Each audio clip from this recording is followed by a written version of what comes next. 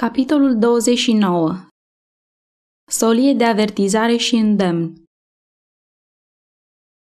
Prima epistolă către biserica din Corint a fost scrisă de apostolul Pavel în timpul ultimei părți a vizitei sale la Efes. Pentru nimeni el nu a simțit un interes mai mare și nu a depus o străduință mai neobosită ca pentru credincioșii din Corint. Timp de 1 an și jumătate lucrase printre ei, îndreptându-le atenția către un mântuitor răstignit și înălțat la cer ca singura cale de mântuire și îndemnându-i să se bizuie pe puterea transformatoare a harului său. Înainte de a-i primi în obștea bisericii pe cei care mărturiseau a fi creștini, el s-a îngrijit îndeaproape să le dea o îndrumare deosebită cu privire la privilegiile și datoriile unui creștin credincios și cu multă ardoare s-a străduit să-i ajute să fie credincioși legământului botezului. Pavel avea un simț ascuțit în legătură cu lupta pe care fiecare suflet trebuie să o ducă cu instrumentele răului, care caută continuu să înșele și să prindă în cursă, și el lucrase neobosit pentru a întări și statornici pe cei care erau tineri în credință. El i-a rugat stăruitor să se predea cu totul lui Dumnezeu, căci știa că atunci când sufletul nu se predă, păcatul nu este lepădat, poftele și pasiunile încă se luptă pentru supremație și ispitele fac conștiința să fie confuză. Predarea trebuie să fie deplină. Fiecare suflet slab, plin de îndoiel și luptător, care se predă cu totul lui Dumnezeu, este pus în legătură directă cu ființele care îl fac în stare să biruie. Cerul este aproape de el și are sprijinul și ajutorul îngerilor îndurării în orice timp de încercare și nevoie. Membrii bisericii din Corint erau înconjurați de idolatrie și plăceri senzuale din cele mai felurite și mai ispititoare. Cât timp apostolul a fost cu ei, aceste influențe au avut doar o slabă putere asupra lor. Credința hotărâtă a lui Pavel, rugăciunile lui fierbinți, cum și cuvintele lui stăruitoare de îndemn și mai presus de orice viața sa evlavioasă, îi ajutase să renunțe mai degrabă la euul lor pentru Hristos decât să se bucure de plăcerile păcatului. Totuși, după plecarea lui Pavel s-au ivit situații neplăcute. Neghina care a fost aruncată de vrăjmaș s-a ivit printre grâu și nu peste mult timp a început să aducă roadele ei rele. Acesta a fost un timp de grea încercare pentru biserica din Corint. Apostolul nu mai era cu ei spre a le reînsufleți râvna și a-i ajuta în străduințele lor de a trăi în armonie cu Dumnezeu și, puțin câte puțin, mulți au ajuns nepăsători și indiferenți, îngăduind ca gusturile și inclinațiile lor firești să-i stăpânească. Cel care atât de adesea îi îndemna către idealurile înalte de curăție și integritate nu mai era cu ei. Și nu puțin dintre aceia care atunci când s-au convertit au lepădat obiceiurile lor rele, acum s-au întors la păcatele josnice ale păgânismului. Pavel a scris pe scurt bisericii îndemnându-i pe credincioși să n-aibă nicio legătură cu membrii care aveau să stăruie în nelegiuire. Însă mulți dintre ei au denaturat gândurile lui Pavel, răstălmăcind vorbele sale și și-au găsit o scuză pentru a nu lua în seamă învățătura sa. Biserica i-a trimis lui Pavel o scrisoare, cerându-i sfat cu privire la diferite probleme, dar nespunându-i nimic despre păcatele dureroase care se aflau între ei. Totuși, Duhul Sfânt l-a făcut pe apostol să-și dea seama că adevărata stare a bisericii a fost ascunsă de el și că această scrisoare era o încercare de a scoate de la el declarații pe temeiul cărora autorii scrisorii să poată clădi în așa fel încât ele să slujească scopurilor lor. La vremea aceea au venit la Efes unii membri din familia lui Chloe, o familie creștină cu mare vază în Corint. Pavel i-a întrebat cu privire la starea lucrurilor și ei i-au spus că biserica era sfâșiată de dezbinări. Neînțelegerile care predominau, cu ocazia vizitei lui Apollo, crescuseră foarte mult. Învățători falși îndemnau pe membrii să disprețuiască învățăturile lui Pavel. Învățătura și rânduierile Evangheliei fuseseră denaturate. Mândria, idolatria și senzualismul erau în continuă creștere printre aceia care fuseseră cândva zeloși în viețuirea creștină. Când acest tablou i-a fost înfățișat, Pavel a văzut că temerile lui cele mai rele s-au adeverit mai mult decât se așteptase el. Dar din pricina aceasta el nu s-a lăsat stăpânit de gândul că lucrarea lui a fost un eșec. Cu strângere de inimă și cu ochii scăldați în lacrimi, el a cerut sfat de la Dumnezeu. Bucuros ar fi vizitat de îndată Corintul, dacă aceasta ar fi fost calea cea mai înțeleaptă pe care să o urmeze. El știa însă că în starea de față credincioșii nu aveau să profite de pe urma lucrării sale și de aceea el l-a trimis pe Tit spre a pregăti calea pentru o vizită a sa ceva mai târziu. Apoi, lăsând la o parte orice simțământ personal față de umblarea acelora a căror purtare dezvăluia o așa ciudată stricăciune și păstrându-și sufletul alături de Dumnezeu, apostolul a scris bisericii din Corint una din cele mai bogate, mai instructive și mai puternice dintre toate epistolele sale. Cu o remarcabilă limpezime, el a început să răspundă diferitelor întrebări care îi fusese răpuse de biserică și să stabilească principii generale care, dacă ar fi fost ascultate, i-ar fi condus la un nivel spiritual mai înalt. Ei erau în primejdie și el nu putea suporta gândul de a scăpa prilejul ca în acest moment critic să ajungă la inimile lor. În mod credincios, el i-a avertizat despre primejdiile lor și i-a mustrat pentru păcatele lor. Din nou le-a îndreptat privirile spre Hristos și a căutat să aprindă iarăși flacăra devotamentului lor de la început. Iubirea cea mare a apostolului față de biserica din Corint era descoperită în salutarea plină de o iubire duioasă adresată bisericii. El le-a amintit de experiența întoarcerii lor de la idolatrie la închinarea și slujirea adevăratului Dumnezeu. El le-a adus aminte de darurile Duhului Sfânt pe care ei le-au primit și le-a arătat privilegiul care îl aveau de a înainta mereu în viața creștină până ce vor fi ajuns la curăția și sfințenia lui Hristos. În el ați fost îmbogățiți în toate privințele, scria Pavel, cu orice vorbire și cu orice cunoștință. În felul acesta, mărturia despre Hristos a fost bine întărită în mijlocul vostru, așa că nu duceți lipsă de niciun fel de dar în așteptarea arătării Domnului nostru Iisus Hristos. Pavel le-a vorbit lămurit despre neînțelegerile care se iviseră în biserica din Corint și a îndemnat stăruitor pe membrii să înceteze a se mai certa. Vă îndemn, dar fraților, scria el, pentru numele Domnului nostru Iisus Hristos, să aveți toți același fel de vorbire, să n-aveți dezbinări între voi, ci să fiți uniți în chip desăvârșit, într-un gând și o simțire. Apostolul s-a simțit liber să amintească cum și prin cine fusese informat despre dezbinările din biserică. Căci, fraților, am aflat despre voi de la ai Chloei, că între voi sunt certuri. Pavel era un apostol inspirat, adevărurile pe care le vestea altora, el le-a primit prin descoperire. Totuși, Dumnezeu nu-i descopera totdeauna în mod direct care era starea de fapt a poporului său. De data aceasta, cei care erau interesați de bunul mers al bisericii din Corint și care văzuseră relele furișându-se în biserică, au prezentat problema înaintea apostolului și prin descoperirea dumnezeiască primită mai dinainte, el era pregătit să judece caracterul acestor întâmplări.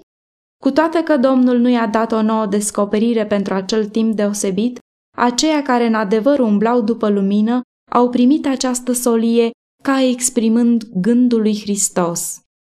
Domnul îi arătase greutățile și primejdile care aveau să se ivească în biserici și când aceste rele s-au dat pe față, apostolul a recunoscut însemnătatea lor.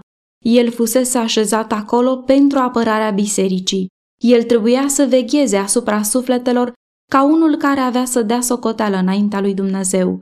Și oare nu era potrivit și drept ca el să ia aminte la rapoartele cu privire la neorânduiala și dezbinările dintre ei? Desigur, și mustrarea pe care el le-a trimis-o era cu siguranță scrisă sub inspirația Duhului lui Dumnezeu, ca oricare din celelalte epistole ale sale. Apostolul n-a amintit nimic despre învățătorii mincinoși care căutau să distrugă rodul muncii lui.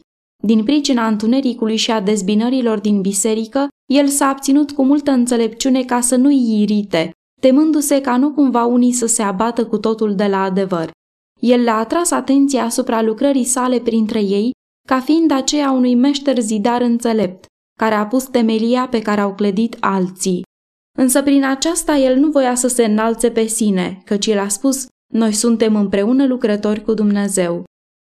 El nu pretindea că în sine însuși ar fi o înțelepciune, ci recunoștea că numai puterea dumnezeiască singură l-a făcut în stare să prezinte adevărul într-un chip plăcut lui Dumnezeu. Unit cu Hristos, cel mai mare dintre toți învățătorii, Pavel a fost făcut în stare să transmită și altora lecții ale înțelepciunii divine, care împlineau nevoile tuturor claselor și care aveau să fie potrivite tuturor vremurilor, în toate locurile și în toate condițiile. Printre cele mai serioase rele care se dezvoltaseră printre credincioșii corinteni era și acela al întoarcerii la multe din înjositoarele obiceiuri ale păgânismului. Un fost convertit decăzuse atât de mult încât umblarea lui destrăbălată era o încălcare chiar și a standardului scăzut de moralitate pe care îl țineau până și neamurile. Apostolul a cerut stăruitor bisericii să îndepărteze dintre ei pe răul acela. Nu știți, îi mustra el, că puțin aluat dospește toată plămădeala? Măturați aluatul cel vechi ca să fiți o plămădeală nouă, cum și sunteți, fără aluat. Un alt mare rău care se ridicase în biserică era acela că frații mergeau la judecăți înaintea legii unii contra altora. Se luaseră suficiente măsuri pentru aplanarea neînțelegerilor dintre credincioși. Chiar însuși Hristos a dat instrucțiuni clare cu privire la modul cum să fie tratate asemenea probleme. Dacă fratele tău a păcătuit împotriva ta, dăduse sfat Mântuitorul, du-te și mustră-l între tine și el singur. Dacă te ascultă, ai câștigat pe fratele tău. Dar dacă nu te ascultă, mai ia cu tine unul sau doi martori, pentru ca orice vorbă să fie sprijinită pe mărturia a 2 sau 3 martori. Dacă nu vrea să asculte de ei, spune-l bisericii. Și dacă nu vrea să asculte nici de biserică, să fie pentru tine ca un păgân și ca un vameș. Adevărat vă spun că orice veți lega pe pământ va fi legat în cer și orice veți dezlega pe pământ va fi dezlegat în cer. Matei, capitolul 18, versetele 15 la 18. Credincioșilor corinteni care pierduseră din vedere acest sfat lămurit, Pavel nu le-a scris în cuvinte de îndemnare și mustrare neclare. Când vreunul din voi are vreo neînțelegere cu altul, a întrebat el, îndrăznește el să se judece cu el la cei nelegiuiți și nu la sfinți? Nu știți că sfinții vor judeca lumea? Și dacă lumea va fi judecată de voi, sunteți voi nevrednici să judecați lucruri de foarte mică însemnătate? Nu știți că noi vom judeca pe îngeri? Cu cât mai mult lucrurile vieții acesteia. Deci când aveți neînțelegeri pentru lucrurile vieții acesteia, voi puneți judecători pe aceia pe care biserica nu-i bagă în seamă? Spre rușinea voastră zic lucrul acesta. Astfel nu este între voi nici măcar un singur om înțelept care să fie în stare să judece între frate și frate? Dar un frate se duce la judecată cu un alt frate. Chiar faptul că aveți judecăți între voi este un cusur pe care îl aveți. Pentru ce nu suferiți mai bine să fiți nedreptățiți? Dar voi singuri sunteți aceia care nedreptățiți și păgubiți și încă pe frați. Nu știți că cei nedrepți nu vor moșteni împărăția lui Dumnezeu? Satana caută continuu să introducă neîncredere, înstrăinare și răutate în mijlocul poporului lui Dumnezeu. Deseori vom fi ispitiți să socotim că drepturile noastre au fost încălcate chiar și atunci când nu este niciun fapt care să dovedească un asemenea simțământ. Cei a căror iubire de sine este mai puternică decât iubirea lor față de Hristos și lucrarea sa, vor pune pe primul loc interesele lor și vor folosi orice mijloc cu putință pentru a le apăra și păstra. Chiar mulți dintre aceia care se arată a fi creștini conștiincioși sunt împiedicați de mândrie și prețuire de sine de a se duce personal la aceia pe care îi socotesc în rătăcire, spre a vorbi cu ei în spiritul lui Hristos și a se ruga împreună unul pentru celălalt. Când se socotesc vătămați de frații lor, unii sunt gata să se ducă la tribunal în loc să urmeze regula Mântuitorului. Creștinul nu trebuie să apeleze la tribunale ca ele să aplaneze neînțelegerile ce s-ar putea ivi printre membrii bisericii. Asemenea neînțelegeri trebuie aplanate între ei sau de biserică, potrivit învățăturii lui Hristos. Chiar dacă s-a săvârșit o nedreptate, urmașul cel blând și umil al lui Iisus va răbda mai bine paguba decât să dezvăluie înaintea lumii păcatele fraților săi din biserică. Judecățile între frați sunt o ocară adusă cauzei adevărului. Creștinii care merg la judecată unul împotriva altuia expun biserica batjocurei vrăjmașilor și fac să triumfe puterile întunericului. Ei îl rănesc din nou pe Hristos și îi expun rușinii publice. Desconsiderând autoritatea bisericii, ei disprețuiesc pe Dumnezeu, care a dat bisericii autoritatea ei. În această epistolă către Corinteni, Pavel a căutat să le arate puterea lui Hristos de a-i feri de cel rău. El știa că dacă ei se vor supune condițiilor stabilite, vor fi tari în puterea celui atotputernic. Ca un mijloc de a-i ajuta să se smulgă din robia păcatului și să-și desăvârșească sfințenia în temerea de Domnul, Pavel le-a pus în față cerințele aceluia căruia își consacraseră viața atunci când s-au convertit. Voi sunteți ai lui Hristos, declara el. Nu sunteți ai voștri, ați fost cumpărați cu un preț. Proslăviți dar pe Dumnezeu în trupul și în duhul vostru, care sunt ale lui Dumnezeu. Apostolul a descris lămurit urmarea întoarcerii de la o viață de curățenie și sfințenie la obiceiurile corupte ale păgânismului. Nu vă înșelați, scria el, nici curvarii, nici închinătorii la idoli, nici preacurvarii, nici hoții, nici cei lacomi, nici bețivii, nici defăimătorii, nici hrăpăreții nu vor moșteni împărăția lui Dumnezeu. El i-a rugat fierbinte să-și stăpânească patimile și poftele josnice. Nu știți, întreba el, că trupul vostru este templul Duhului Sfânt care locuiește în voi și pe care l-ați primit de la Dumnezeu? În timp ce Pavel era înzestrat cu înalte daruri intelectuale, viața lui da pe față puterea unei deosebite înțelepciuni, care i-a dat agerimea minții și simpatia inimii și l-a ducea într-o strânsă legătură cu alții, făcându-l în stare să dezvolte partea cea bună a ființei lor și să-i inspire să se lupte pentru o viață mai înaltă. Inima lui era plină de o iubire arzătoare pentru credincioșii corinteni. El dorea să-i vadă dând pe față o iubire lăuntrică ce i-ar fi întărit împotriva ispitei. El știa că la fiecare pas pe calea creștină ei aveau să întâlnească împotrivire din partea sinagogii satanei și că zilnic aveau să fie angajați în lupte. Ei trebuiau să se păzească de apropierea pe furișa vrăjmașului, dând la o parte obiceiurile vechi și inclinațiile firești și veghind totdeauna în rugăciune. Pavel știa că biruințele creștine cele mai înalte pot fi ajunse numai prin multă rugăciune și continuă veghere, lucru pe care el căuta să-l întipărească în mintea lor. Dar el mai știa de asemenea că în Hristos cel răstignit li se punea la îndemână o putere îndestulătoare spre a converti sufletul și putere dumnezeiască potrivită pentru a-i face în stare să țină piept oricărei ispitiri a răului. Având credința lui Dumnezeu drept scut și cuvântul său drept armă de luptă, ei aveau să fie îndestulați cu o putere lăuntrică ce avea să-i facă în stare să respingă atacurile vrăjmașului. Credincioșii corinteni aveau nevoie de o mai profundă experiență în lucrurile lui Dumnezeu.